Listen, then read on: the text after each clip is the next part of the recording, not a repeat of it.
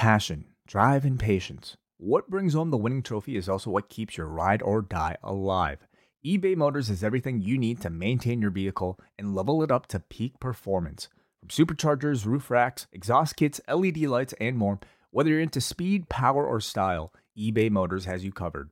With over 122 million parts for your number one ride or die, you'll always find exactly what you're looking for. And with eBay Guaranteed Fit, your part is guaranteed to fit your ride every time or your money back. Because with eBay Motors, you're burning rubber, not cash. With all the parts you need at the prices you want, it's easy to turn your car into the MVP and bring home that win. Keep your ride or die alive at ebaymotors.com. Eligible items only. Exclusions apply. Charlotte from SmackDown. Alexa Bliss from Raw. And Asuka with the choice and the opportunity of a lifetime. What?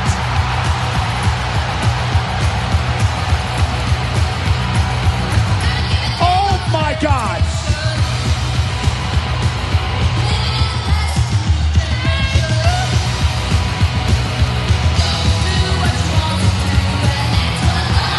The rumors are true. Ronda Rousey is here. Stephanie, what do you know about this? I'm speechless, Cole. I mean, you got to know something about this. I know what I'm looking at. At WrestleMania 31, you had a run-in with her. Ladies and gentlemen, Ronda Rousey! Hello and welcome, everybody. It is John Pollock here, alongside Wei Ting. It is the post-wrestling, post-Royal Rumble show. It's a very special occasion, and we are joined here in the Jason Agnew residence. Our host for the evening, one Jason Agnew. Hi. How are you guys? Did you have a nice time? I bought pizza, and then I won a pool. Jay, may I say, you're a fantastic host. I listen to you guys all the time, so that meant I got some root beer, and I got some coconut water. You had us all filled with drinks, with food. Yep. A wonderful host, Jay. It's what I do, guys. It's what I do as we sit here and watch what is traditionally my favorite event of the year. And, pretty good. We done?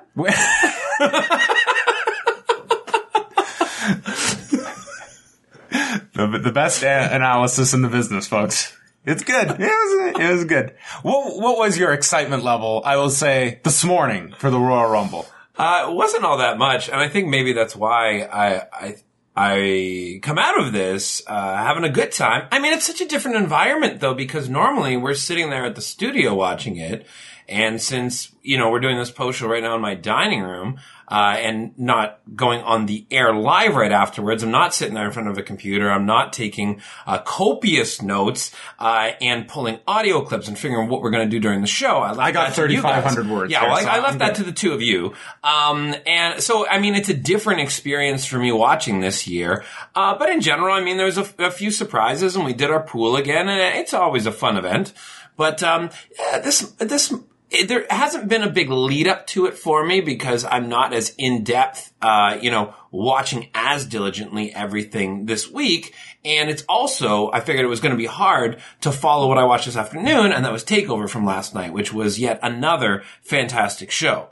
As you said, John, the debut of Bobby Lashley was amazing. Oh, yes. We were, Wei Spoiled me. Damn. Wei came over tonight and he wanted to finish TakeOver, and I let it slip about, did you see Bobby Lashley's run-in?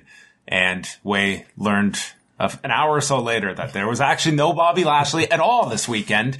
Maybe that's something we will see before the end of this week. Yeah, you got me there. But I do also know about the Kenny Omega, everything that went down there as well. Did I ruin that? Yes, you did. That's all right. You told me about it.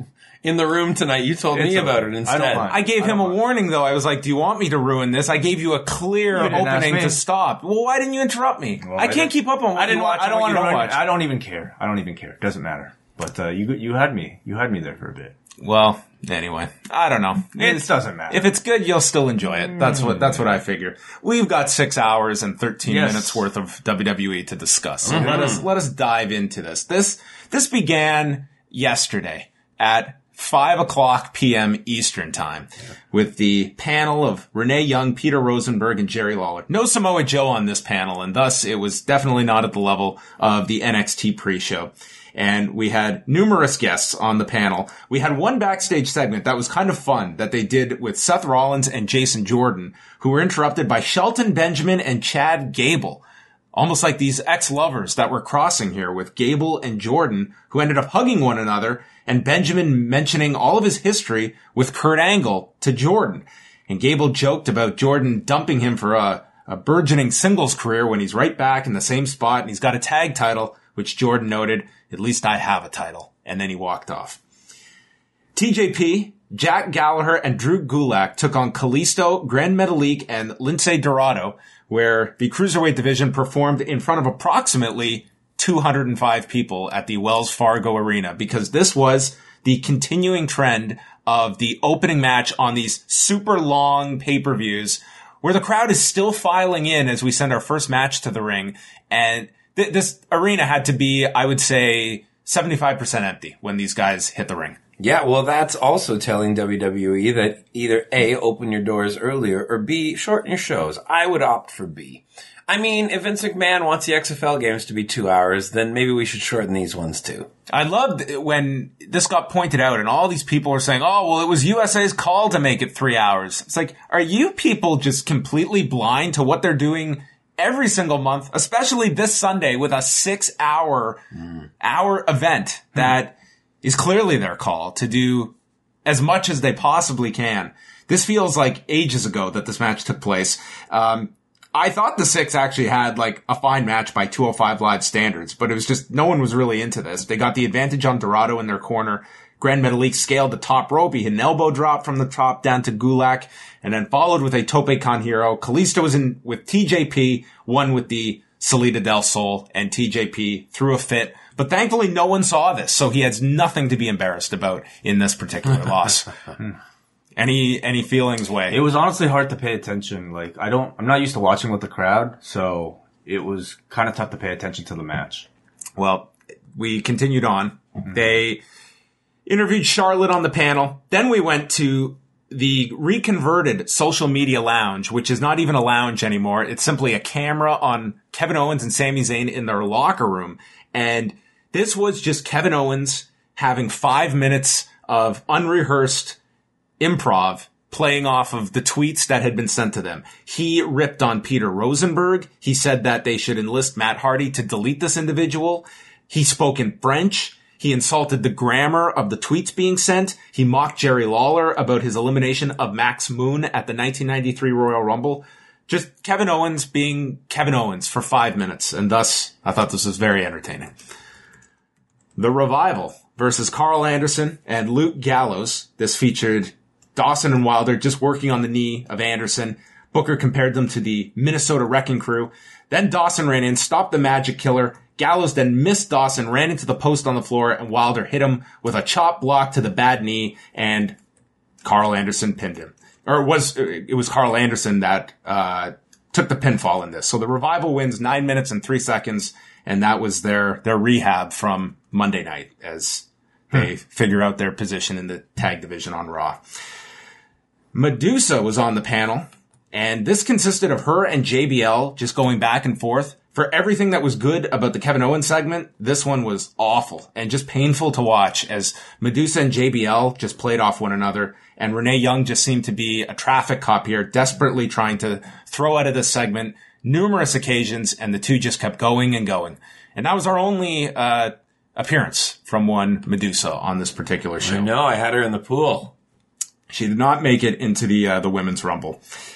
Then we had Bobby Roode come out. This was probably the only thing of interest on the kickoff show. He was out here for the U.S. title challenge, and he cut a promo about being here in the birthplace of America, and everyone was speculating who would answer the call, and it was Mojo Rawley, who was met with chants of Mojo sucks, and Rawley got into control. They went through a commercial break, came back. Rawley sent Roode into the post shoulder first, but then Roode made his big comeback, hit the glorious DDT, won the match in 7 minutes, 37 seconds, and nothing really special. And I think that the secret nature of the opponent only raised expectations, and you didn't deliver anything out of the norm, and it just was a flat match. Well, you brought up a good point during the show where why wasn't this just the finals of the U.S. title tournament, which it was originally supposed to be, correct?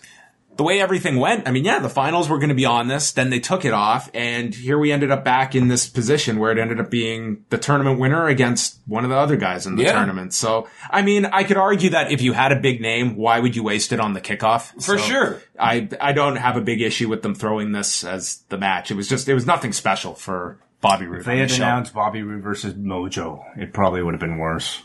Yeah, it would have been the same. I think it would have been same because you wouldn't have been disappointed, at least. I don't even know if you would get people to pay attention. I would only do a mystery opponent if you have a great mystery opponent. Like, why? Because you're only going to let people speculate. Weren't there rumors that this was going to be somebody bigger? Yeah, there were. I mean, I heard James Storm's name bounced around. Who else was kind of thrown around for this spot? I didn't hear all those serious names. I mean, I heard Dolph, too, possibly thrown in here, and turns out we saw him later in the night. He could have been in this spot. This would have been fine. Oh, I mean, fine for the spot, but ridiculous for what they actually did with him and having him leave TV and now just show up just because without the title. He just wanted a vacation. He's just been busy. It's ridiculous. It's just something that clearly wasn't thought out. Maybe they did have a plan, but I'm assuming that what their plan was not what it ended up being with him returning as in the Rumble. I would imagine that's probably what happened. Ric Flair joined the panel, and JBL just was in awe of this man, calling him the Babe Ruth of professional wrestling. Flair reminisced about the 92 Rumble and all of the different people involved in that match. He had some strategy tips for how to win the Rumble, and he's a big fan of AJ Styles. Then the main show began. That was 2 hours worth, folks. And as we headed into hour number 3, it kicked off with AJ Styles against Kevin Owens and Sami Zayn in a handicap match for the WWE title. Both Zayn and Owens received separate entrances, and the crowd was hot for all three men as they came out. Zayn and Owens just kept tagging in and out. They had the advantage, wearing down Styles until he hit a top rope Frankensteiner and then inverted DDT to Zayn. Some other stuff we saw here featured Styles locking on the calf crusher. And this was to Owens. The crowd was very hot for this until Zayn broke that up.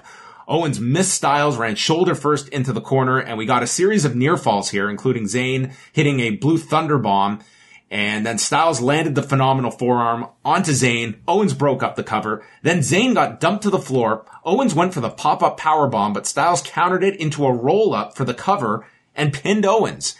They went to the replay, and they did this tag spot where you can see in slow motion that Zayn and Owens never officially made contact with their hands. So in fact, Owens was not the legal man when he was pinned, and this was clearly designed to be the controversy coming out of this. And this went 15 minutes, 52 seconds. What did you feel about the opener, Jay? It's a tough card to book because you're putting your championship match on first, and it's a weird championship match to begin with because it's also a handicap match. So it's completely strange. As far as the outcome went, what throws me now, I mean, I gotta jump forward to the fact that, clearly Styles has a new program after this night goes, but this is not finished yet. So I guess they try to resolve this on television. And also, I think because of, again, what happened in the Rumble with Zayn and Owens, you might have some business between those two again, which is not something I really care to see. And as well, Wade, you do have that March pay-per-view in between WrestleMania that maybe they're just going to continue this. I mean, do you want to see this feud continue? And what did you feel? I mean, this is obviously going to continue with something. It's just a question of how long you play this out. Yeah, certainly. I thought they were even going to follow it up tonight with more involvement with Bryan, and they didn't. And I'm assuming they just need something to fill out the rest of the TV time all the way heading into WrestleMania. I think they were afraid of Bryan anywhere near this pay-per-view. Did he show up once? He was showed up once, one right? backstage segment. Yeah, and I wonder if that went out to the live crowd. I'm sure it did. Yeah, it was very brief. I mean, this feud was all centered around Bryan and Shane, and they had very minimal involvement on this show, when you look back at it and how much emphasis was placed on them. I thought Styles and Owens had this weird lack of chemistry, it seems. Like, their matches are fine, but nothing blow away, that I thought this was above, like, some of their matches from last summer, at least. So Owens and Zayn then complained to Shane McMahon backstage about the tag that did not in fact occur, and therefore it was not the legal man that Styles pinned. The Usos versus Chad Gable and Shelton Benjamin, a 2 out of 3 falls match for the SmackDown tag titles. The Usos cut a promo before the match that together they ride from the womb to the tomb, and they stay ready so they don't have to get ready. Gable attacked Jimmy with a dragon screw leg whip and focused on his knee. Jay was in and hit a pair of dives to the ring, narrowly clearing the top rope on both occasions, but did make it to the floor. Benjamin powerbombed Jay into Jimmy in the corner, hit the pay dirt, and Jay kicked out. And this was strange because of the 2 out of 3 fall nature, it seemed like the audience just wasn't really into the first fall, and they went almost 13 minutes for this first fall, and you saw a lot of great stuff, but the audience just didn't seem to, they weren't going to get into this match until the third fall, because that's what you're trained to expect in these kinds of matches. Gable hit this outstanding moonsault to the Usos on the floor from the turnbuckle. The Usos came back with super kicks, and then as Gable went for the Chaos Theory, the blind tag was made. Gable ducked a super kick, but ate the second one, and then there was a double super kick. They pinned Gable for the first fall. That happened at 12:52. We go right into the second fall, and there was a doomsday clothesline to take out Jay on the floor. Jimmy's in the ring. Gable hits him with this rolling capo kick, but then Jimmy and Jay return. They go for this double team maneuver. Jimmy blocked him, caught Gable with an inside cradle, and just like that, in a minute 25, the Usos win the match 2 falls to none, and I thought it was just a lot of overthinking to just try and swerve the crowd from what you expect in a 2 out of 3 falls match, that they didn't get into the first fall, and then the second one came out of nowhere, that you kind of limited the audience's excitement for this match. Well, I don't know how, I thought it was pretty clear throughout the evening that this audience was really just here to see the 2 Royal Rumble matches. And I like the fact that they did 2 straight falls. It's something different and not as cliche.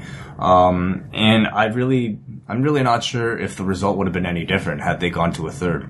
I think that I also like the fact that they went 2 in a row. I think it's unpredictable, but the unfortunate nature is perhaps this shouldn't have been the show where there was a 2 out of 3 falls match placed on it, because the crowd is not going to bite, and they are just there for the Rumble. So I think this was a bad booking choice to begin with. I think you just do a 14-minute match with them with That's the it. fall, and I think the audience would have been much more into all these near falls, Yep. and I just think it would have clicked a lot better than it did. So then we go into the men's Royal Rumble match. So this went on at about 8 o'clock Eastern. Jerry Lawler was brought out, so he was going to call the match with Michael Cole, Corey Graves, and Byron Saxton. And we'll just kind of go in order here of the entrances. This started off with Rusev and Finn Balor, with Finn Balor getting the big marathon run in this Rumble, lasting right near till the end of this. And Rusev came out. First it was Aiden that came out and then introduced Rusev, and this entire arena was chanting Rusev Day, and this would carry over to Aiden English's entrance. It would carry over to Lana in the second Royal Rumble. But never was it, I was worried about Rusev getting eliminated later and the crowd would just turn on the match, but this was clearly an audience that was not there to turn on the match or ruin it, like we have seen in past Rumbles when the wrong elimination has led to that reaction. So, as we go in order here, Rhino came out, as everyone remembered where he worked 17 years ago. Well, they needed something. I was, when we were doing the pool tonight, I was picking I thought we'd get a Tommy Dreamer or an RVD. One of the 2 of those guys, the real staple of ECW, because we're in Philly and there's that ode to them. Instead, we did not. This was the guy. It was Rhino. Baron Corbin came in at number 4, and immediately he tossed out Rhino. The crowd was sad about this, and then he laid out everybody and hit an end of days to Rusev, a backbreaker to Balor, and everyone's down on the floor. Heath Slater is number 5, and he gets attacked by Corbin, who quickly gets eliminated here, and as he's walking to the back, he lays out Slater on the ramp, and this would be this ongoing gag for like the next 8 entrants of Slater just trying to recover on the ramp, and the new entrant would just attack Heath Slater. And This was a fun comedy bit. Excellent. So well done. Not overwhelming, not even a big gap in the Rumble. I think that a lot of Rumbles, fall to the fact that when they do the comedy spot, everything else stops. And if the comedy spot flops, then it's a bit of a disaster. With this, it was just an ongoing gag. But all the action continued in between it. You just knew that they were coming back to it because Slater was laid out on the ramp. I thought this was done so smart. And they didn't overdo it. No, it went like 15 minutes and it didn't feel stale at all during this. And it was also Finn Balor that eliminated Baron Corbin. Elias was out after that. He got a huge reaction, stomped Slater on his way to the ring, and he notes that time is just an illusion. And everyone's still laid out from Baron Corbin, so he's in the ring and just starts singing a song about spitting into the face of the Rocky statue. And then the clock counts down, and the seventh entrant, this was a legitimate surprise, Andrade Cien Almas, as our NXT champion, entered the Rumble. Did you like the inclusion of Almas, Jay? Not really. I think it's a tough debut in the Rumble. I think it's a great nostalgia pop when they return, or a re-debut can work. But a debut in the Rumble, I mean, it has worked in the past. I remember when Rusev came out many years ago, and I didn't really like that. And I thought it was weird to put both the champion and later on we'll see, a top contender in the Rumble here because they're not winning. It was a good showing on Almas's part, and I guess if you're looking at it like a different organization, it makes sense that the champion goes in, I suppose. But I don't know. It was a good showing for him. And he was selling, which was nice. We were talking about that, the fact that he walked in and he was selling his injuries from last night. But I don't know if he needed to be there. Yeah. Do you think this is any way of this was just a one-off for Almas, or something where you could see him being a call-up post-WrestleMania? I could definitely see him being called up after, but probably not right now because he has the belt. And I'm kind of with Jay. I don't really like having any prominent NXT prospects called up unless they're doing something that actually feels substantial. And I mean, Almas looked fine, but I don't think he really did anything that substantial. If he had a giant elimination or if he lasted until the final four, I think that's something he can go back to NXT to brag about, but I don't know what he can brag about. Next entrances were Bray Wyatt, Big E, and then number 10 was Ty Dillinger, but we cut to the back and Kevin Owens and Sami Zayn have attacked Dillinger, Canadian on Canadian violence, and Zayn took his spot in the Royal Rumble, instructing Owens that I've got this. And number 11. Hold on. Before we keep going, Ty Dillinger gets number 10 again. I had a problem with this. I just didn't like it. But it was a good swerve. They made you think that he was going to come out. But it's just silly that he gets it again. Like, if it had gone by 10 and he came out at 11, I would have I know it's nitpicking, but I was just like, oh yeah, okay, he gets it again. I like the fact that he was removed from the Rumble and it was a little Canadian thing there, but I was like, oh, he's 10 again. He seems like the guy that, why not, instead of getting number 10 in the Rumble, can I get just any spot back in NXT? That would be wonderful because he's had what a year he's had.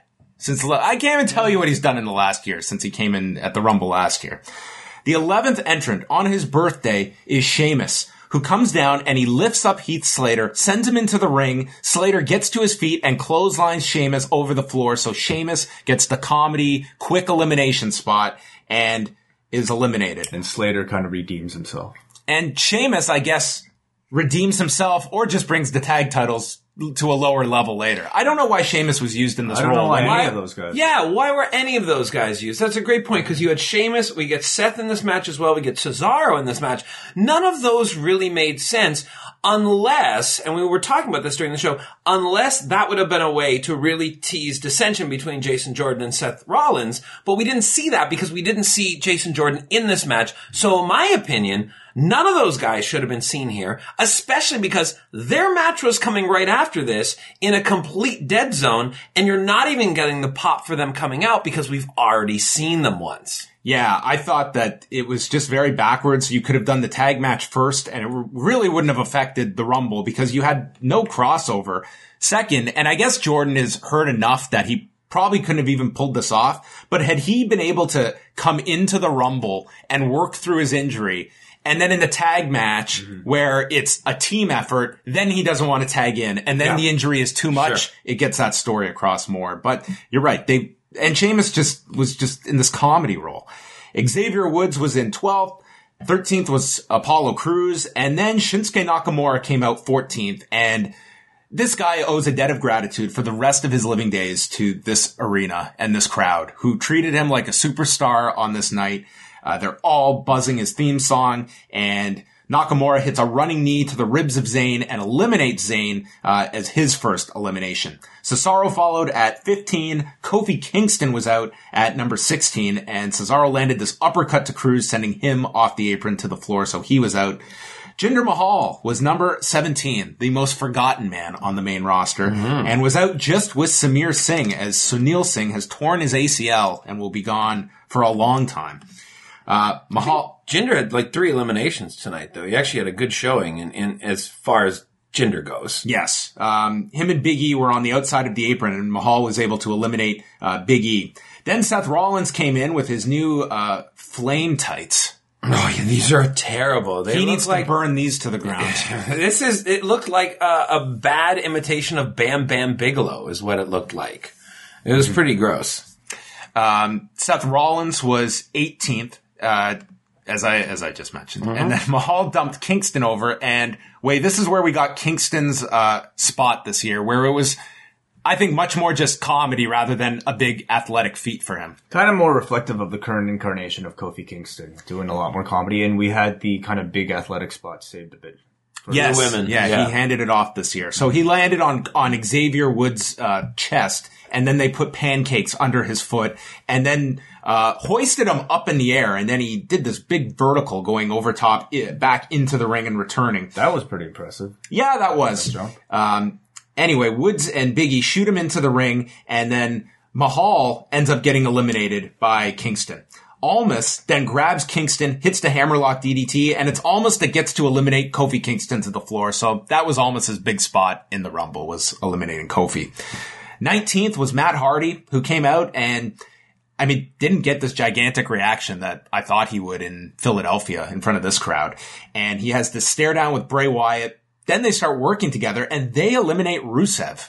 Really weird choice. Yeah, I didn't really sense why it was these two that were given that spot. I feel as though maybe WWE looked at this and thought, we're in Philadelphia, the Hardy gimmick, the broken is an underground thing. Maybe it's the first time they're seeing Woken Broken there to be able to chant the delete thing, and maybe it would overwhelm the Rusev chant, but Rusev was the most over guy in this match as far as the chants went. They were lucky, though, that this wasn't a crowd of a few years ago that just continued chanting Rusev Day for the rest of the match, which they easily could have. 3 years ago, I think that's probably the result you would have had. 20th was John Cena, and everybody in the ring gangs up on Cena, who pretty much played subtle heel for this whole match. Cena of this crowd, yeah. Yeah. So after that huge angle on Monday with Elias, he lifted up Elias on his shoulders and just threw him to the floor in seconds. And the audience booed Elias's elimination. I thought this was enough. I really hope this is not a program for the next Raw pay-per-view, that we have 4 more weeks of this. This felt like a waste of a big angle for John Cena on Monday. I don't think it's a match anybody wants to see. Maybe it's a segment that you'll see some follow-up on. Maybe it's just something for Elias to try to, I don't know, write songs around. I feel as though these two could both end up in the Elimination Chamber. That's the next pay-per-view, isn't it? Yes. I mean, Cena should be in there Yes, if they're going to you're position. Considering all the injuries that are going on at the top of the card, I don't think you'll have Joe back for that time. Jason Jordan's injured. Not even to say that he would be there, but looking at who's at the top on you got to side. After Reigns eliminates Rollins, those two have to be in the chamber together because now they have something. Elias is a little tough, though, because I don't think anybody takes him seriously. No. But you need 6 guys, and Cena, Reigns, Rollins, and once you get out of that, unless you're getting Cesaro and Sheamus into that, you could put Braun and Kane in there as well. Unfortunately, maybe Joe will be back. I don't think Joe's gonna. Well, I don't know. They say day to day, but that's a bad foot injury that he's got. It's going to be very touch and Joe with him. Oh, yeah, I haven't missed that. The 21st entrant was the Hurricane.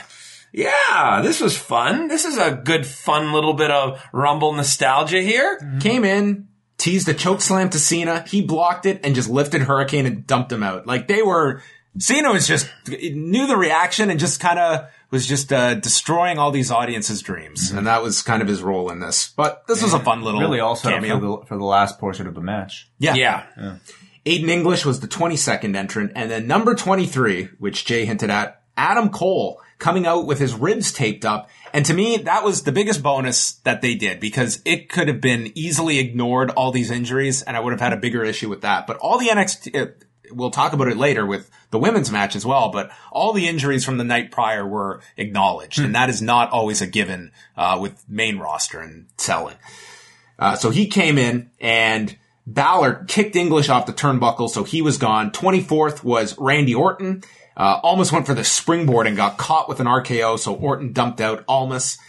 Titus O'Neil was 25th. The 26th entrant was The Miz. 27 was Rey Mysterio, who came in out in spandex and looked in pretty good shape and eliminated Adam Cole. And it sounds like this was just a one-off for tonight, but I can't imagine that they're not going to try and get some kind of miniature run out of Rey Mysterio. Why do you say it's just a one-off?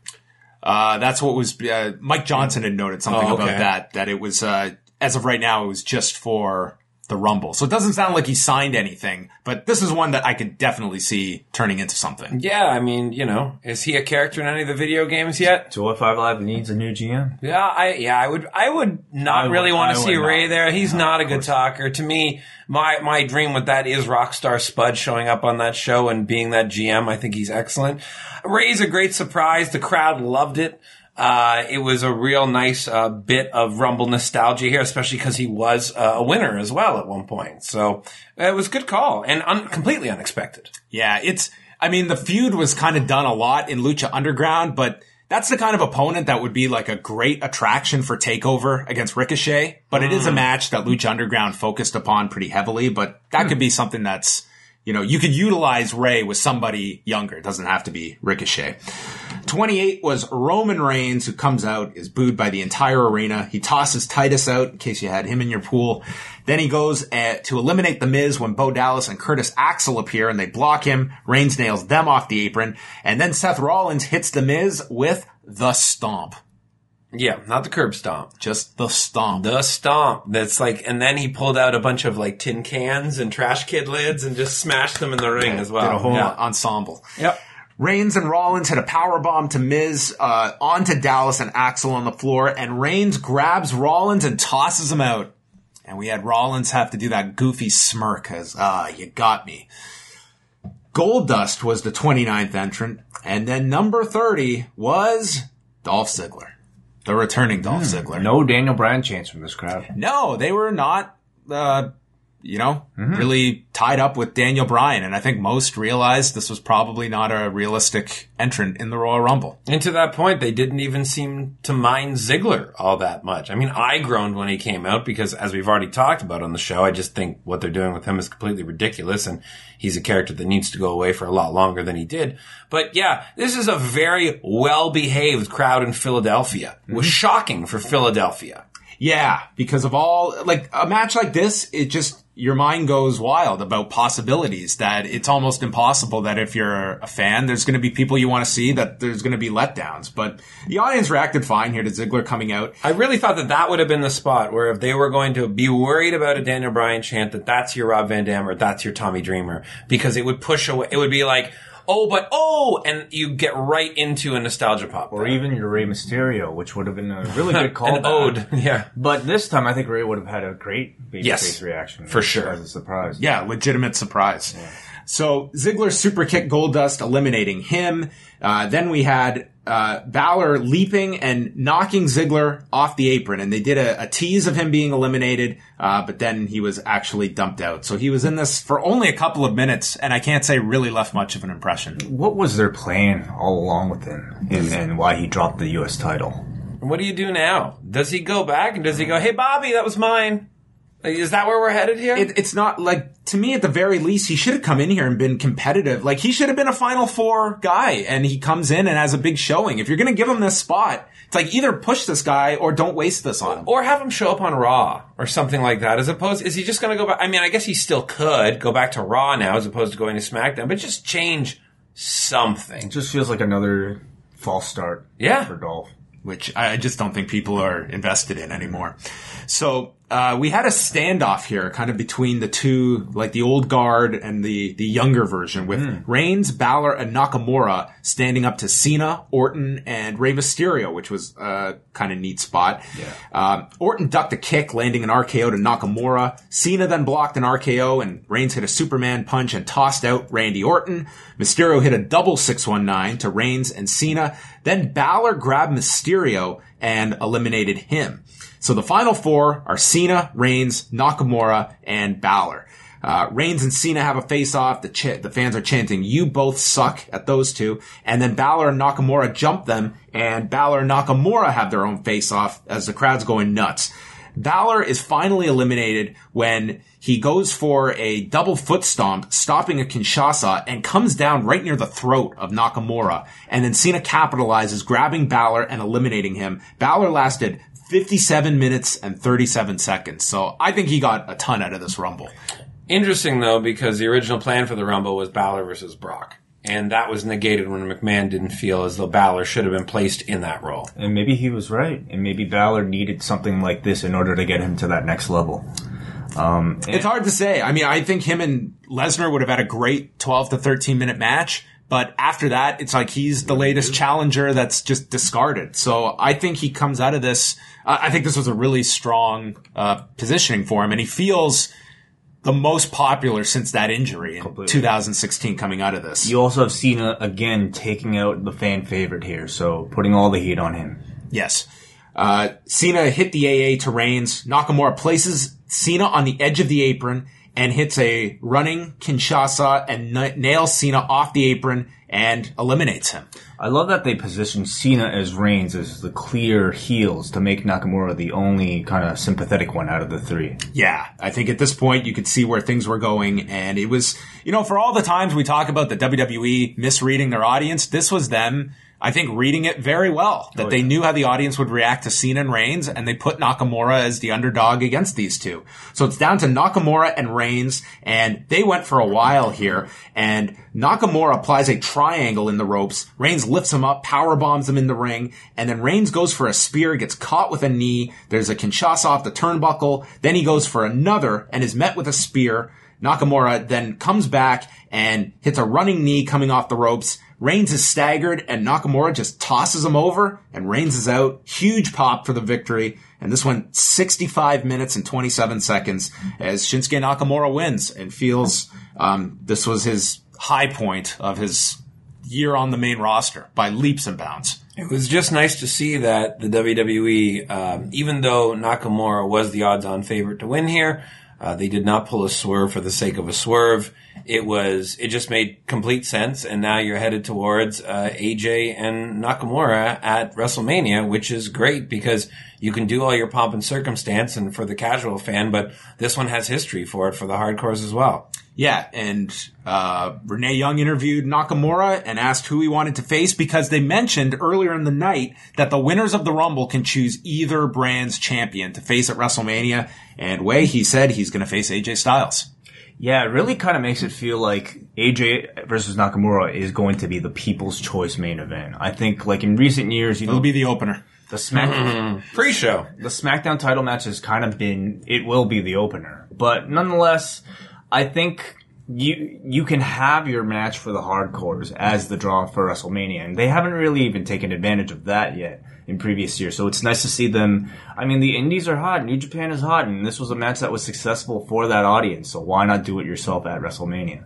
Yeah, I think this is a great opportunity to almost reintroduce Nakamura, which they've done an awful job of since his call-up. I don't think they've gone anywhere with this guy. And I think now that you have a destination for a big match people want to see, they're clearly behind him going into WrestleMania, that now you can put the big push on Nakamura and hopefully just convey this guy and his story a bit more than what they've done, which has been very little over the last 10 months. John, he's an artist and he's a rock star. What more can I ask for? Yes.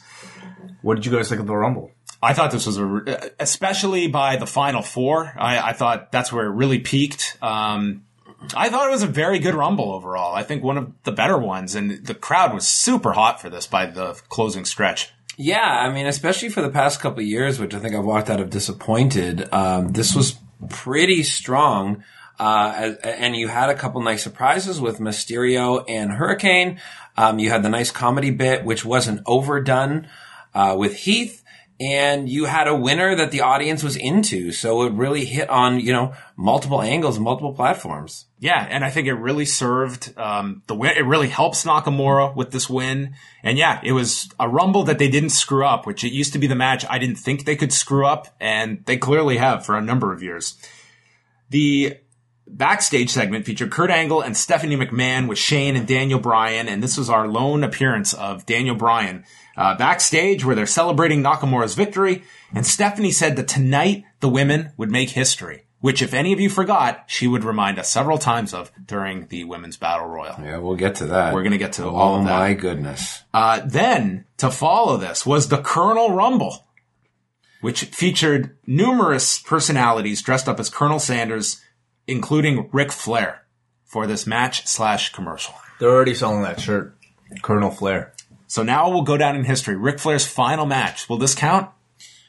I was just more so taken by the other shirt that they're now selling on WWE.com, but I guess we'll get there by the end of the night. Seth Rollins and Jason Jordan drew the short end of the straw, taking on Cesaro and Sheamus for the Raw tag titles. This crowd was in a state of just comatose for this match. There was nothing they reacted to. Jordan is run into the post. I just saw the WWE shops. You haven't seen this yet?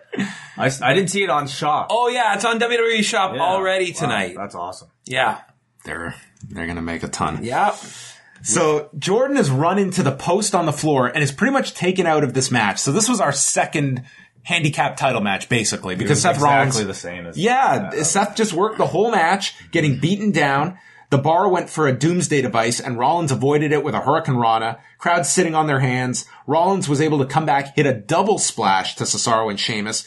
He crawls over. Jordan's made his way up to the apron. Jordan tags in, but he's all dizzy, just decides, I can't do it. Tags out, which was funny. And Rollins just has to continue this match. Unfortunately, no one cared. Rollins gets beaten down some more as he's all by himself, and it ends with a brogue kick and then a double white noise, and they pin Rollins. So Sheamus and Cesaro win back the tag titles in the least heated fashion. And I just thought it was the crowd heat hurt this match. Sheamus being eliminated in record time in the Rumble just made it just seem, it's like your comedy character is now your tag champion. I wouldn't have put Sheamus in that role.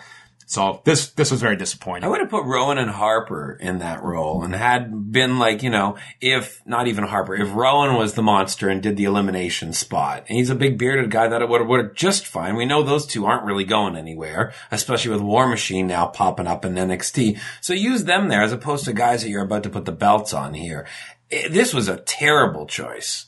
Yeah, and I mean, you could argue the fact that you were doing two Rumbles, some match had to go in this position, and this was the one that got sacrificed. But the stakes just weren't high enough for the match to be of any interest. And it felt like the crowd almost wanted to give Rollins respect, and they were trying to get some chants going, but it felt like, for the most part, the crowd was just spent emotionally from the previous match. Of course. The only heat was on his pants. That was it. So you deal with this all the time, huh? Yeah. You should see what I say off the show. I mean, it's just unbearable. I thought at the time, coming off, maybe you just go with something big with the three-way, but that was another match that I think suffered from the post-Rumble meltdown from this audience, as they just had to kind of sit on their hands for more of this. Brock, Strowman, and Kane. Strowman hits Lesnar flush in the head with this knee, drills him. So Lesnar comes back and is clearly pissed because they had to censor him, calling Strowman God knows what. And they show this replay of Lesnar just rocking this dude with a right hand, and Strowman's head, it ricocheted with all due respect to Trevor Mann. This looked brutal. These two were having like a fight that should have been sanctioned ahead of time.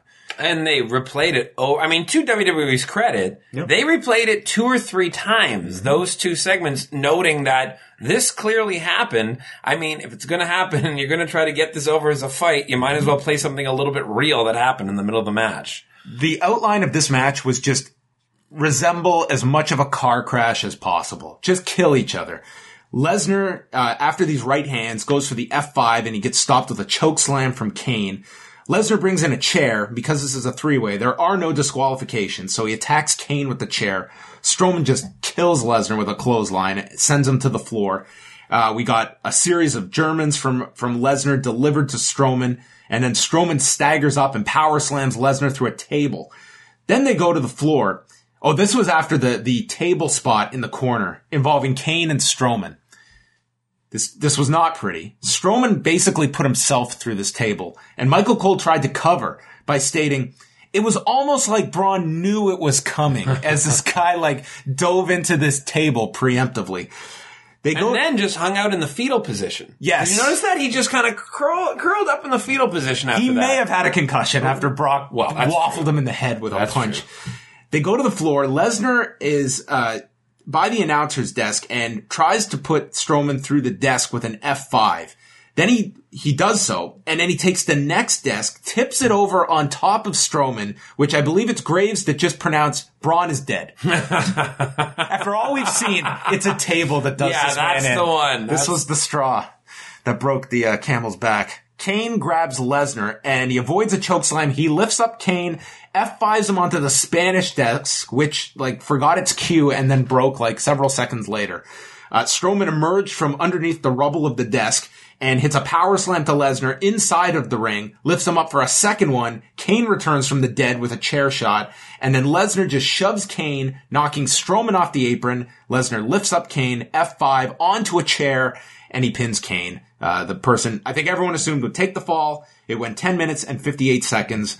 When this match was announced, I had no interest of seeing this match, and I've got to say this was above the level that I expected. Crowd was not all that engaged, but it was, I think, kept people's interest because it was just big spot to big spot to big spot, and there was really no chance to really come down during this match. They just tried to go as fast as they could. That was a successful formula in the past as well. I can't remember what match it was. What was the match where it was just the same type of thing? Big spot to big spot. The announcer desk was tossed. SummerSlam. That 4-way. That was very good. It was the 4-way. Yes. And it was just pure insanity for all the time. And I think that's what they were trying to emulate here with this match. And they did their best. Again, still in a tough spot. The audience at the Royal Rumble is conditioned to watch the Royal Rumble and go home. Mm-hmm. And that's what they were fighting here because there was a whole another Rumble to come.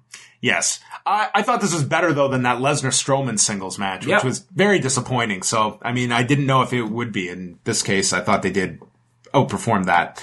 So then they aired the trailer for the upcoming Andre the Giant documentary that comes out in April. And then we go into the Women's Rumble, and this was like just flipping a switch because this crowd, they were totally ready to watch a second Rumble. Were either of you feeling fatigue with a second Rumble coming up? I was not feeling fatigue. I was probably one of those people more looking forward to this because I think when you're in the mood for surprises and nostalgia, that's kind of what we're all here for, right? I really had a lot of fun with the pool, so I was just ready for the second Rumble. I was ready to bring it on. I could have done a few Rumbles tonight, I think. Sure. They're always, generally there's always a side story going on if you get together with your friends. I mean, I saw people tweeting about how holding money up because they've won their Rumble pool and stuff. Mm-hmm. So it is a fun event. And, just generally, even though we're watching two of these and it's the identical concept, there's different personalities, there's different nostalgia, and even if something goes bad, in 90 seconds you have something else to look forward to. Exactly. Yeah. And I feel this was, we'll get into the specifics, but I thought they were different Rumbles, and you've got to continue this with the two Rumbles. I think it's a staple, and I think it worked. I don't think it's overkill. JoJo explained everything you needed to know about the Royal Rumble, and then handed things over to Maria Menounos to introduce Stephanie McMahon as our guest ring announcer. Oh, yeah. Poor Maria. She is not... remember when she inducted Bob Backlund? And she was just booed out of that arena. But came back for more, and she is like a fan, and she just goes to the audience, I know. I get it. Oh. Poor girl. This made me realize how good JoJo is. Well, JoJo does her job just fine. Stephanie McMahon made me realize how good Booker T is, I think. Yeah. Stephanie McMahon in one night has got my worst announcer of the year 2018. Quickly, Wai, what did you feel about Stephanie? Like, we'll get into some specifics in this match, but yeah, like this was a robot reciting facts, and she added nothing here. Well, I thought she was so heavy-handed with how robotic and how, I think, over the top brand ambassador, quote-unquote. And that's what we didn't get heel evil Stephanie. It was brand ambassador Stephanie. But I thought for sure she was setting up some heel turn by being so bland and generic and fake. She showed that this is not just a gig you can just decide overnight you're going to do. But what is she thinking? Because on Monday she came out and was a total heel. And now she expects to just flip that switch and expect the audience to take her as just a lead brand ambassador. That's what Triple H does when he walks into NXT. Yeah, one is earned. Yeah, with Hunter at least, it's like you do get the separation of main roster Hunter with NXT Paul. Like with Stephanie, it's like we're watching the exact same show, the exact same character. And even throwing that aside, like Stephanie was just... Like, watching Samoa Joe last night, I'm going to keep harping on this. Like, this guy was tremendous in that role. That Stephanie, I'm sorry, but like, that's kind of your expectation level, that she was just terrible in this match. I thought it really brought it down. The audience, I mean, the perception is that she is basically coming in here to take all the credit for something that she didn't really have that much to do with. And I would hope that they'd be perceptive enough to realize that, and that's why I thought she was going to turn heel at the end of it all. But that never came. I feel as though she walked in, she was robotic.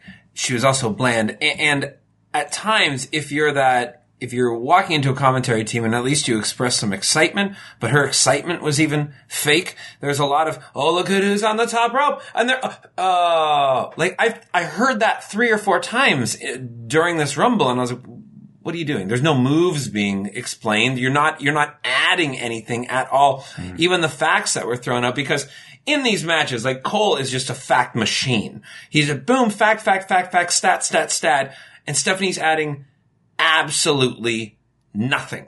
Absolutely nothing. You can criticize Cole, but like, for what that job entails, you could see here an example of the person that can do that role and someone who can't. It's Stephanie. And it's like, Cole can at least, like, he understands how to quarterback a broadcast team. And I think with Stephanie too, it was probably a case of they decided it this week. Who's even sitting down with her to say, are you capable of doing this? Like, do you need to go over anything? Do you want a dry run? I mean, is anyone sitting down and asking Stephanie that? No, because you look at someone like Stephanie, and this can be a flaw, because there's a difference in being able to cut a promo versus being a commentator. We've seen, like, someone like Arn Anderson never translated well, and I mean, Stephanie just did not translate well. It's probably the first time she's really ever done this, and you're right, I bet no one sat down with her. They're just like, well, Stephanie can do anything. Stephanie's Superwoman, and not here. If she was a heel doing commentary, I think she might have been okay, but she had to play straight up babyface. She had to, for the way that she's put herself into this storyline.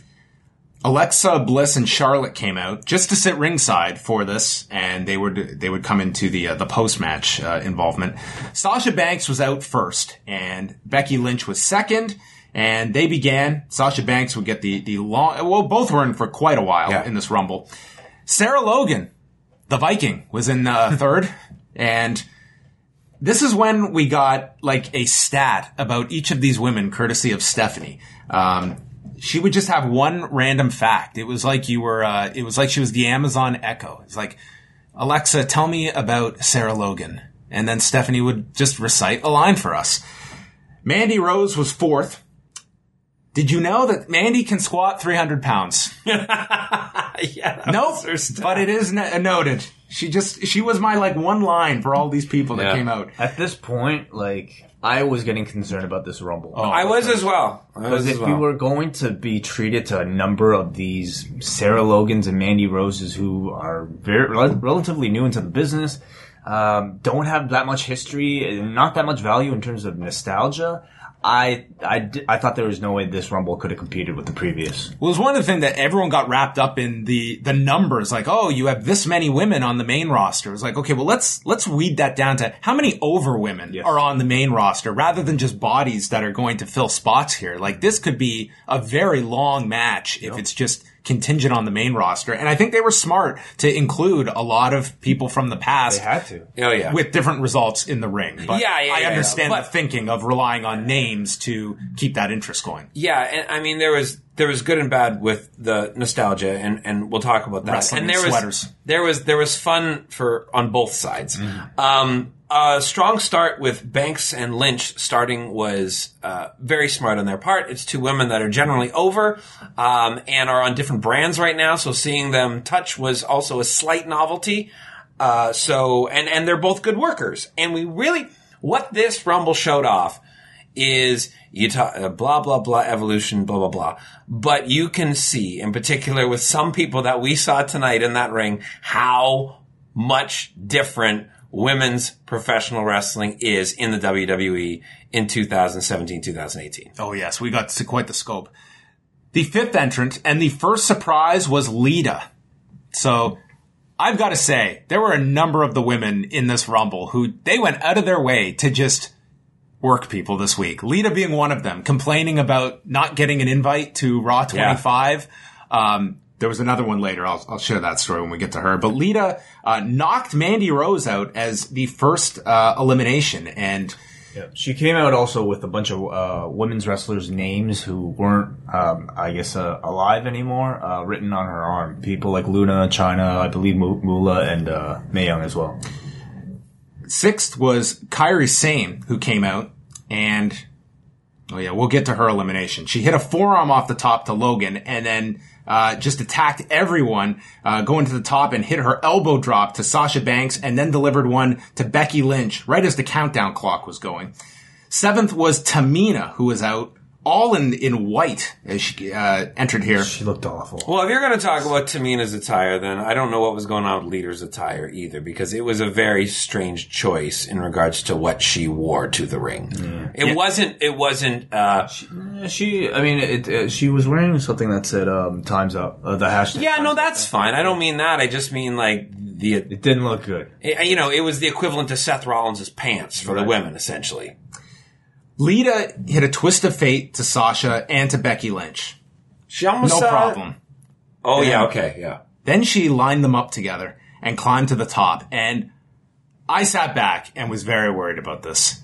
And then she went and nearly landed on her head here. And first of all, doing the moonsault to two people at once. I don't know the last time Lita did a moonsault. Yep. This was, I think, the scariest thing in this Rumble. Yeah. I was very concerned here. Very risky. Lita then eliminated Tamina, and then Becky Lynch got to eliminate Lita. So I think she was in there for the perfect amount of time. Sure. And she was a great choice to be that early in the Rumble to really get the nostalgia going, simply because we haven't seen Lita in the ring since she's retired. Like, Trisha's come back a couple times, but we just have not seen Lita. She's just been a part of the commentary team. To the point that I just thought there was a reason for that. Yeah, like the neck or something like that, right? So anyway, was in this match, and it was good that they had someone that they didn't focus on Monday, because we did have some crossover from people on Monday appearing here. Dana Brooke was out 8th. She took Kairi Sane. She sat her on the top turnbuckle. None of us were really paying attention. But then Kairi was shoved. And she fell down. And then you thought she's just going to grab the top rope. She did not grab the top rope. And she was eliminated via Dana Brooke and a shove. You know why? I think she analyzed her work in the ring and had the right stats. She was up all night long working out an algorithm for Kairi Sane, hoping she would be in this match unannounced. And she got the elimination. I was very perplexed by that one. 9th was Tori Wilson. The return that I don't think anyone was anticipating nor demanding, but Tori Wilson returned, drop kicked Dana off the apron and eliminated her. Sorry, John, I think you also have to recap what Tori Wilson is now. She is a fitness blogger. She's an online fitness blogger. Yep. They explained. And was there something else that she's also doing? Oh, I don't know. Anyway. I just found it very funny.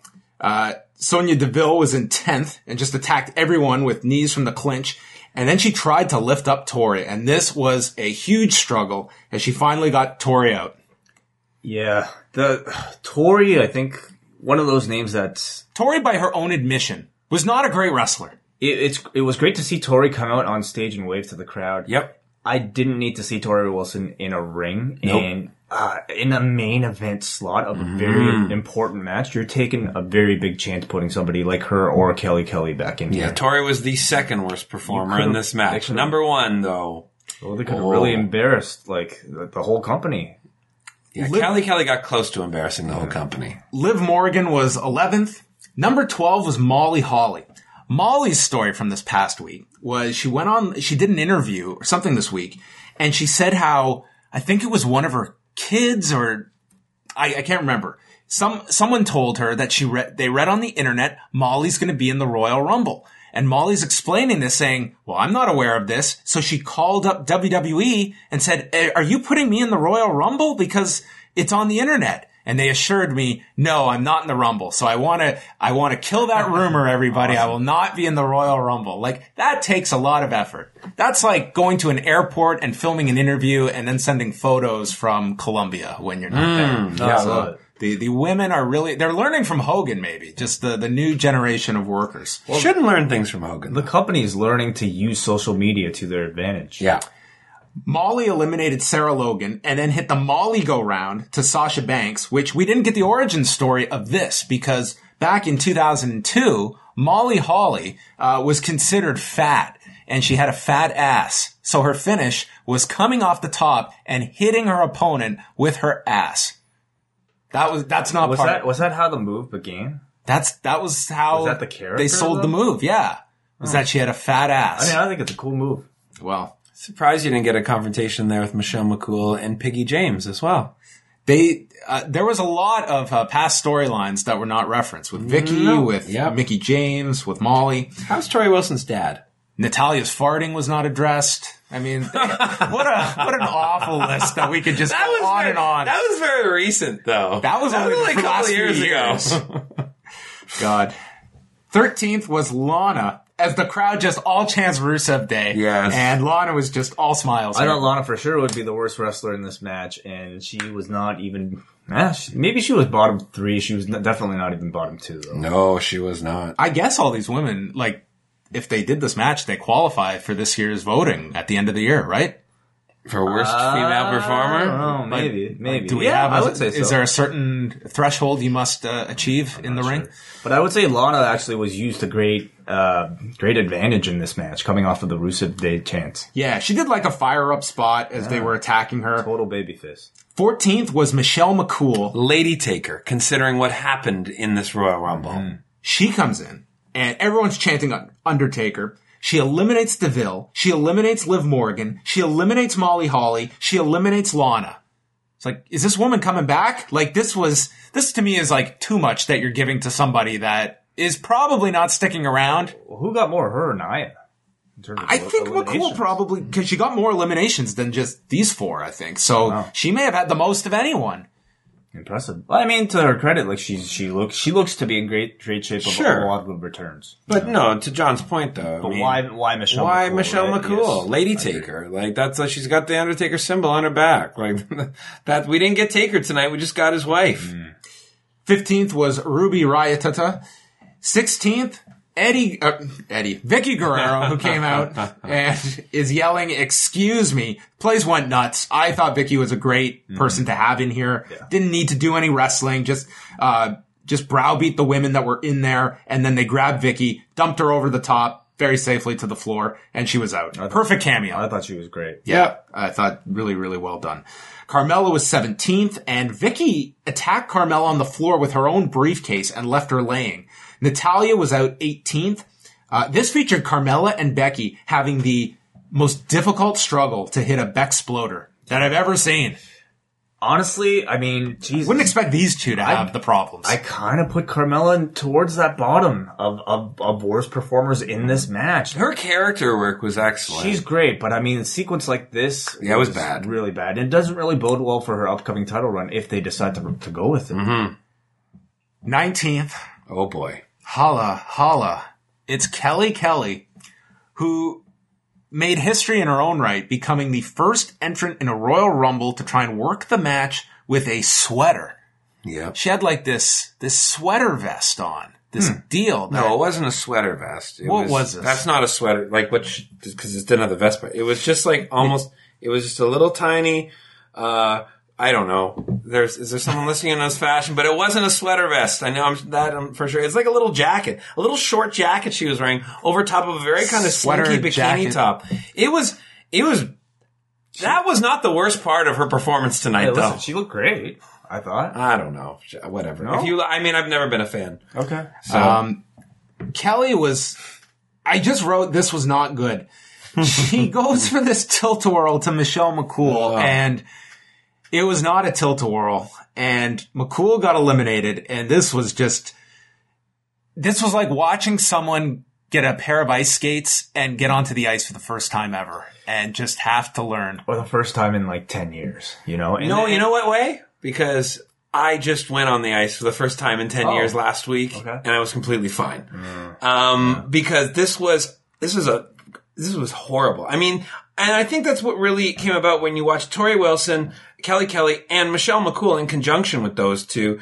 This is what I was talking about earlier in regards to how much more is expected of the female performers in WWE now after watching this take place. Because this was awful. But it's funny because like those three are kind of condensed to that era. But you had people who were in the company earlier than these few, and Lita and Trish and Molly, who looked a lot better than a lot of these girls. Yeah, I mean, but I mean, they were kind of like Trish and Lita, they have that Raw, blah, blah, blah, the main event. And Molly came at it from, a different angle. I mean, part of this is Kelly Kelly and Tori for sure came at this from, that's when they were just recruiting models, They were right? models, yes. That's exactly. it. Mm-hmm. Number 20 was Naomi, and Ruby sent Becky over the top. She's holding on and then gets knocked off. So Becky went 31 minutes in the match. 21 was Jacqueline. 22 was Nia Jax, and the audience was certainly into her. She came in, eliminated Jacqueline and Kelly Kelly, gone. Jackson press slammed Ruby onto the top turnbuckle, shoved her to the floor, then knocked Naomi off the apron, but all the women caught Naomi and placed her on the barricade, and she would end up returning by getting onto Maria's chair and then swiveling over to the steps and getting back in. So the big athletic near elimination spot went to Naomi this year, more so than Kofi. It was great. It was perfect. Mm-hmm. She came back in. 23 was Ember Moon coming out with her arm wrapped up, selling the effects of the match with Shayna Baszler from the night before. Naomi gets back in here and goes for this high cross, is caught by Nia, who just walks over and then dumps Naomi out after this big return to the ring. I thought that was great too. Yeah. I really liked it. I was rooting for that to happen, and I thought it was perfect. And it really just helped to get Nia over. And I thought this was, this is me saying this, I thought this was a very good showing for Nia in this Royal Rumble. She got over very well in this match.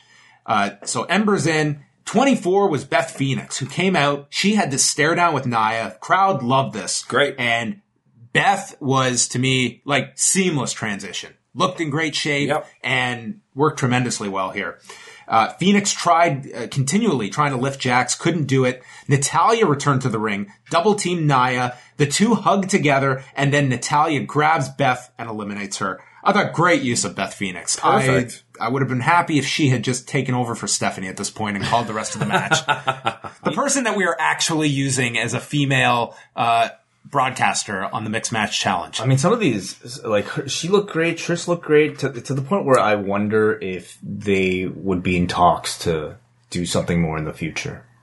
Possibly. Yeah. Asuka was 25th. Big reaction for her coming out. Her and Ember Moon, with their history, had a showdown. Moon got placed on the edge of the apron, and Asuka just snapped the injured arm, eliminating Moon, who went higher in the air than Kofi did coming back in. She just tried to hit the ceiling before she bumped out to the floor. Yeah, the elimination wasn't ideal here. The first, because she's so tiny. Ember Moon is so short that it was hard for her to get over the rope. So that first, because you could physically see her jump, that was unfortunate. The second part of the elimination. Problem with a lot of the Yeah, it was tough. Just simply because of the height of the ropes. Yeah, it was tough. But I love this. I love the stare down between Nia and Ember and the interaction here. I thought this was a great ode to what they did in NXT. And I thought, I'm not a big Ember fan, but I thought this was a great showing for her. Ember and Asuka. Sorry, Ember and Asuka. Yeah, that's what I meant. Mickie James came out number 26. Number 27 was definitely Nikki Bella, who came. I thought for sure. Man, you were on to this. I thought for sure that this was Brie. You were so positive. Yeah. By the end of it, I guarantee you, if they had done that, it would have been a way better spot. You told us all off. You really I thought did. For sure. You're like, hey, listen. You actually said, hey, dude, I watched Total Divas. Yeah. I know what I'm talking about. Listen, this is what I was thinking. I thought it was so brilliant. Nikki comes out, but it's actually Brie dressed as Nikki Bella. And then Nikki gets eliminated, and then the real Nikki comes out and says, hey, I didn't get eliminated. That was Brie. How brilliant would that be? Well, you were so adamant that you were making me question myself, because I was so sure this was Nikki, but I'm not one to doubt someone that watches Total Divas every week. But number 28 was the returning Brie Bella. As Stephanie alerted us, she's coming out of retirement. It's like, oh shit. Thanks, Steph. She's out of retirement. Stephanie was very much also Captain Obvious in this whole play-by-play she was trying to do. Yeah, she noted how beneficial it is to draw one of these late numbers. Yeah. 29 was Bayley, who I think all of us had forgotten about. Number 30 was Trish Stratus, who came out. Big reaction here. They were chanting Ronda Rousey during the countdown, but as soon as Trish's music hit, they were all satisfied with number 30. She came in and the whole crowd was buzzing, because here you have Trish about to interact with all these different women that she's pretty much never had a history with the exception of Mickie. Which was also awesome when they had them stare down each other. And you remember that WrestleMania match they had that stole the show. Trish even made the motion to her mouth, because they did that amazing spot that they've cut out on the DVD version and probably on the network as well with these two. That was one of my favorite matches. Definitely my favorite match at that Mania. I thought they stole the show. And this was a great little throwback to that. The whole place went nuts. They all recognized the history, and it was a great little spot in the Rumble. So Mickie got eliminated actually by Trish kicking her off the turnbuckle to the floor. Then everyone ganged up on Jax, but she fought them all off. They came back. All of them tossed Nia off the top, and people booed Nia's elimination. They were like really behind her. Sasha then took Bayley and just eliminated her. And this is when you really got to see the focus on Sasha. And she comes out of this match as a heel. I think you fully saw that turn in this match for her. And kind of interesting to see her and Finn Balor, who are partners on the Mixed Match Challenge, both get the lengthy runs in the Rumble. And I think this was so necessary for Sasha, who is just treading water on Raw. And with a heel turn, to me, it really revitalizes her. Yeah, I think that this is a great showing and brought new life to what she's doing, for sure. I don't know if I sensed heel turn. No? Not that strongly. I mean, she was like talking shit to...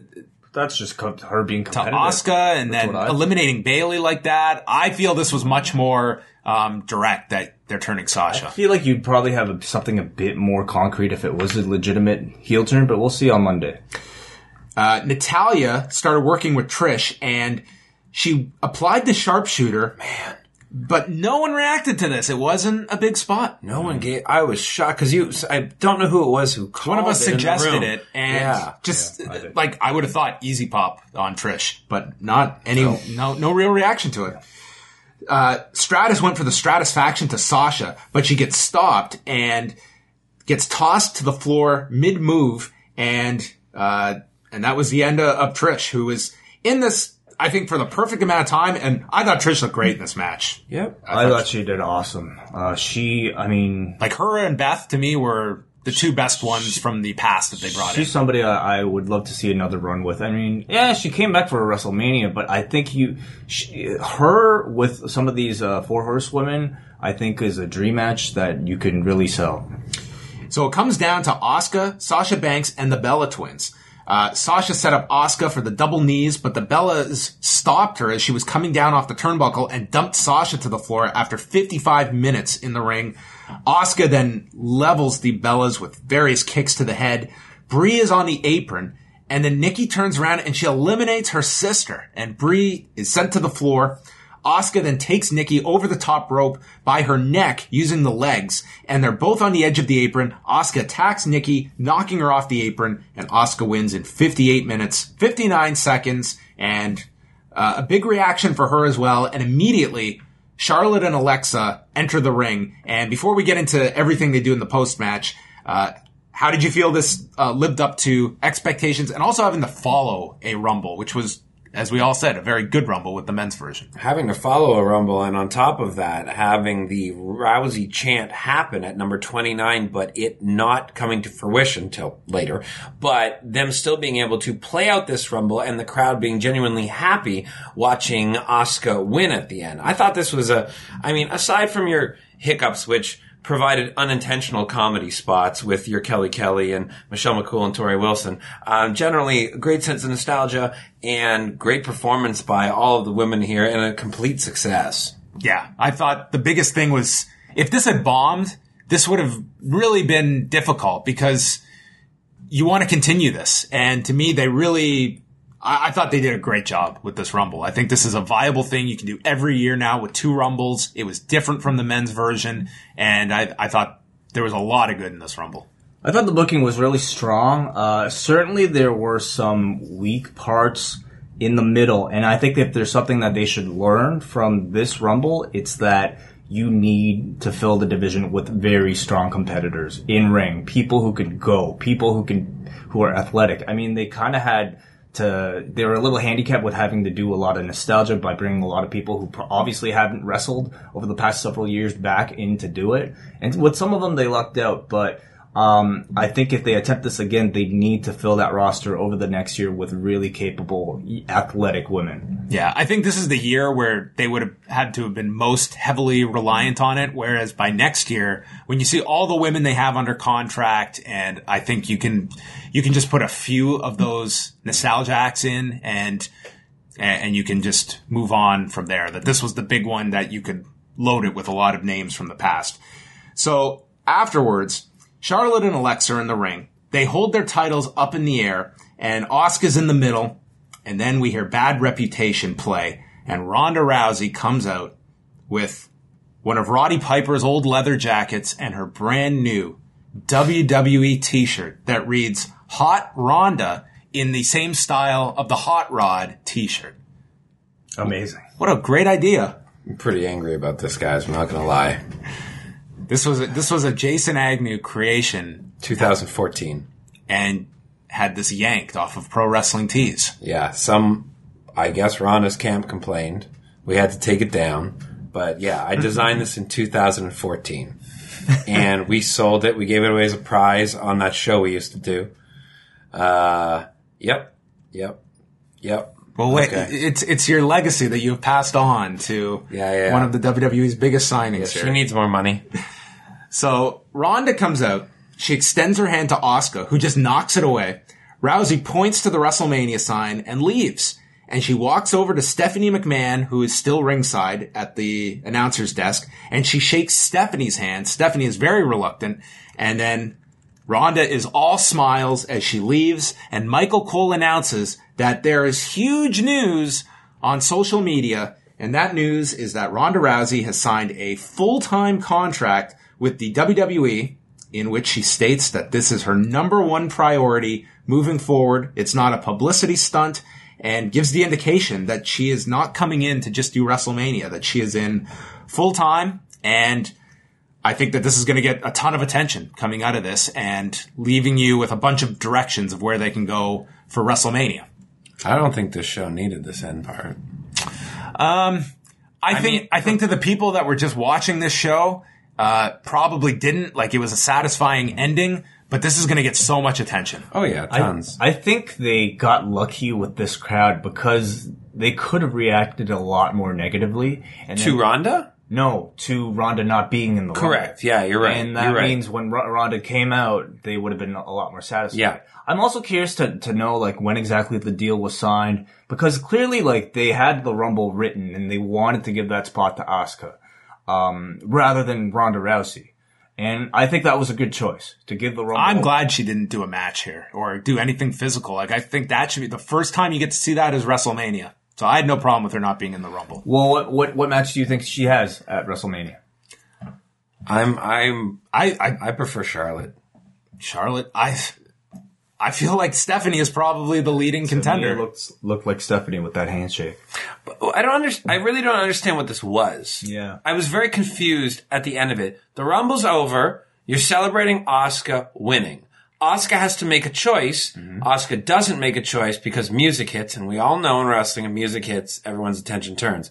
Then Ronda comes out and points at the WrestleMania sign. What does that mean? I don't understand what this means. It means she's going to WrestleMania, Sure. but it also gives you the indication that she's looking to grab one of the belts. But then the handshake with Steph kind of adds. Why was she that shaking Asuka's hand? Why did she go to shake Asuka's hand? to say, "Hey, I'm here."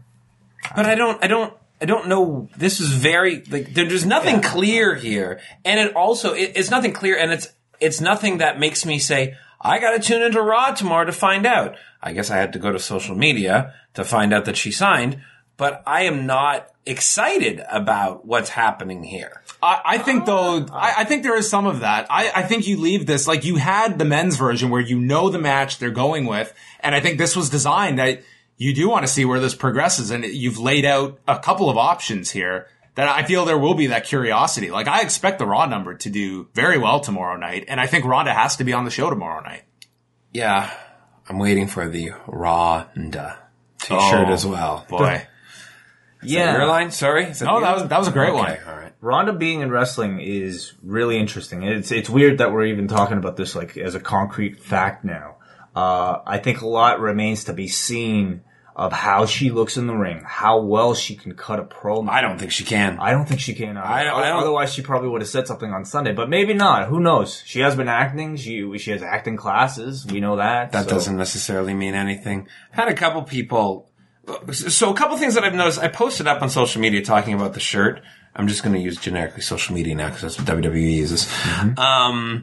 And people are like, I hated her theme. I hated her theme. What? Yeah. No, there was 3 people that posted on my wall that they didn't know what the theme was. Jeez. And didn't realize that it was a theme song because it's Bad Reputation by Joan Jett, right? Yes. So, but it's something that the nice thing about Ronda was she was one of the MMA fighters who didn't change her theme. And I think that that's very important for an MMA fighter because it brands them. Yes. So I thought it was a smart decision by WWE to buy that music and buy the rights to it and use it. Completely. And yet people are complaining here.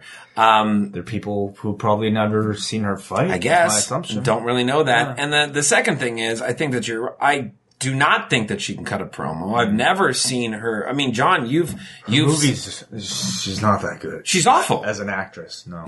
She's not that good as an actress, but on top of that, she's not good at press conferences and speaking either. But as an interview post-fight, I think her interviews are awesome. Her press conferences are awesome. She's great. Like in those scrums, she's awesome. Is that going to transfer? Yeah. Is that going to transfer? Or is this going to be Tito Ortiz? Again, acting is different, but maybe she could be coached, because on her own, just in front of a press setting, I think she's great. Yeah, it'll be interesting how they package Ronda and if she is, like, if she's put out there like everybody else doing WWE promos. That'll be death. Yeah. Give her to Paul. Now, what does this also mean for Shayna Baszler? I don't think there's going to be any connection going into Mania. I think that Shayna's on NXT and Ronda's on the main roster with her Mania program, which if it ends up being Charlotte, I think you'll just see... I don't think you're going to see any involvement with Shayna. Not for a while. Do that down the line. Yeah. It can be an alignment and then turning on her, help her win and then turn on her, but down the line. Like, you got so many steps to do here. I think that the speaking is going to be a problem. How much do you feel... Like, they're really pushing that this is not just going to be some one-off with her. Like, I think we can all agree, Ronda being a weekly character. Bad. I think you're gonna diminish the uniqueness that she brings. And the fact that this is a woman that's never had a match on television before as well. She's going to be learning on the spot. Like, this is someone that should be used selectively. Like, she should be the female Brock. No doubt she is the closest thing you will ever have to female Brock Lesnar, and she needs to be protected as such. Give her Paul Heyman for all, for everything. But, she also needs experience, like, you can argue that she should be on house shows because she needs that experience. She does, absolutely. And that can be someone, I mean, you could do select house shows with her, and that's a legitimate house show draw that I feel you'll get for that first round of matches. She is like a supreme athlete, and she could throw, she could do judo, she could do arm bars. These are all things that already kind of set her above a lot of people just stepping into professional wrestling from another sport or completely cold. So I have no doubt a lot of people could have a great match around her. It's I think everything else surrounding the match, the cutting the promo, the acting, and the backstage skits that maybe has me a little concerned. So that was the Royal Rumble. I've got to say a thumbs up show. I think that this was, it was all based on the Rumble matches, but I think both Rumble matches were really strong. So strong booking. I loved the winners of both Rumbles, and delivering the Ronda surprise at the end, I think, these are all positive things coming out of it. Yeah, it was good. It was the best Rumble in years. Yeah, I think for a number of years, they've kind of just taken for granted the Rumble is an easy match to throw people. This one felt like they spent a lot of time carefully booking these Rumble matches, and I thought both delivered. Are they going to change the name of the show to the Royal Rumbles now? Oh, yeah, they might have to. Rumble Royals. Rumble Royals? Terry Lawler called it. Is that what you called it? The Rumble Royal. Oh, that's great. Times, yeah. Good stuff. Well, that is going to wrap it up for us, folks. Myself and Wai, we will be back on Monday night after WWE Ronda, chatting about whatever they do on Monday night. Maybe and she's a SmackDown star. Oh, is she a free agent now? Is she going to be brand specific? Yeah, I imagine they'll play around with that. All right. Well, that's going to wrap us up, folks. You can go to postwrestling.com. We are also going to have a bonus show up for our patrons on Monday, going through the new beginning cards that New Japan put on this weekend, including a very big angle involving the Bullet Club. That's right. Yes. Also, your takeover review with Bartender Dave and Braden Harrington is up as well from Saturday night. Jay, you have seen Takeover. Yeah. Strong show in your opinion? It was great. Great main event. And I liked, again, being in Philly, they threw the hardcore match in as well to keep the fans, I was going to say to keep the fans happy, but I mean, they would have been happy anyway, just with the work rate, but a bit of a throwback to the past. The Heyman opening was very cool as well. Women's match was good. Just again, once again, TakeOver delivering, and the excitement of what's to come for NXT is bananas with all these people showing up in the crowd. Bobby Lashley. Yeah, I mean, it's amazing. Amazing stuff. One of the weekends too, where I think like this was a much closer proximity to me of the TakeOver and the Rumble shows together. Mm-hmm. I think for different reasons. I think Rumble more so based on the booking, but still, both very good shows this weekend. That's going to wrap it up, folks, and we will chat with you on Monday night.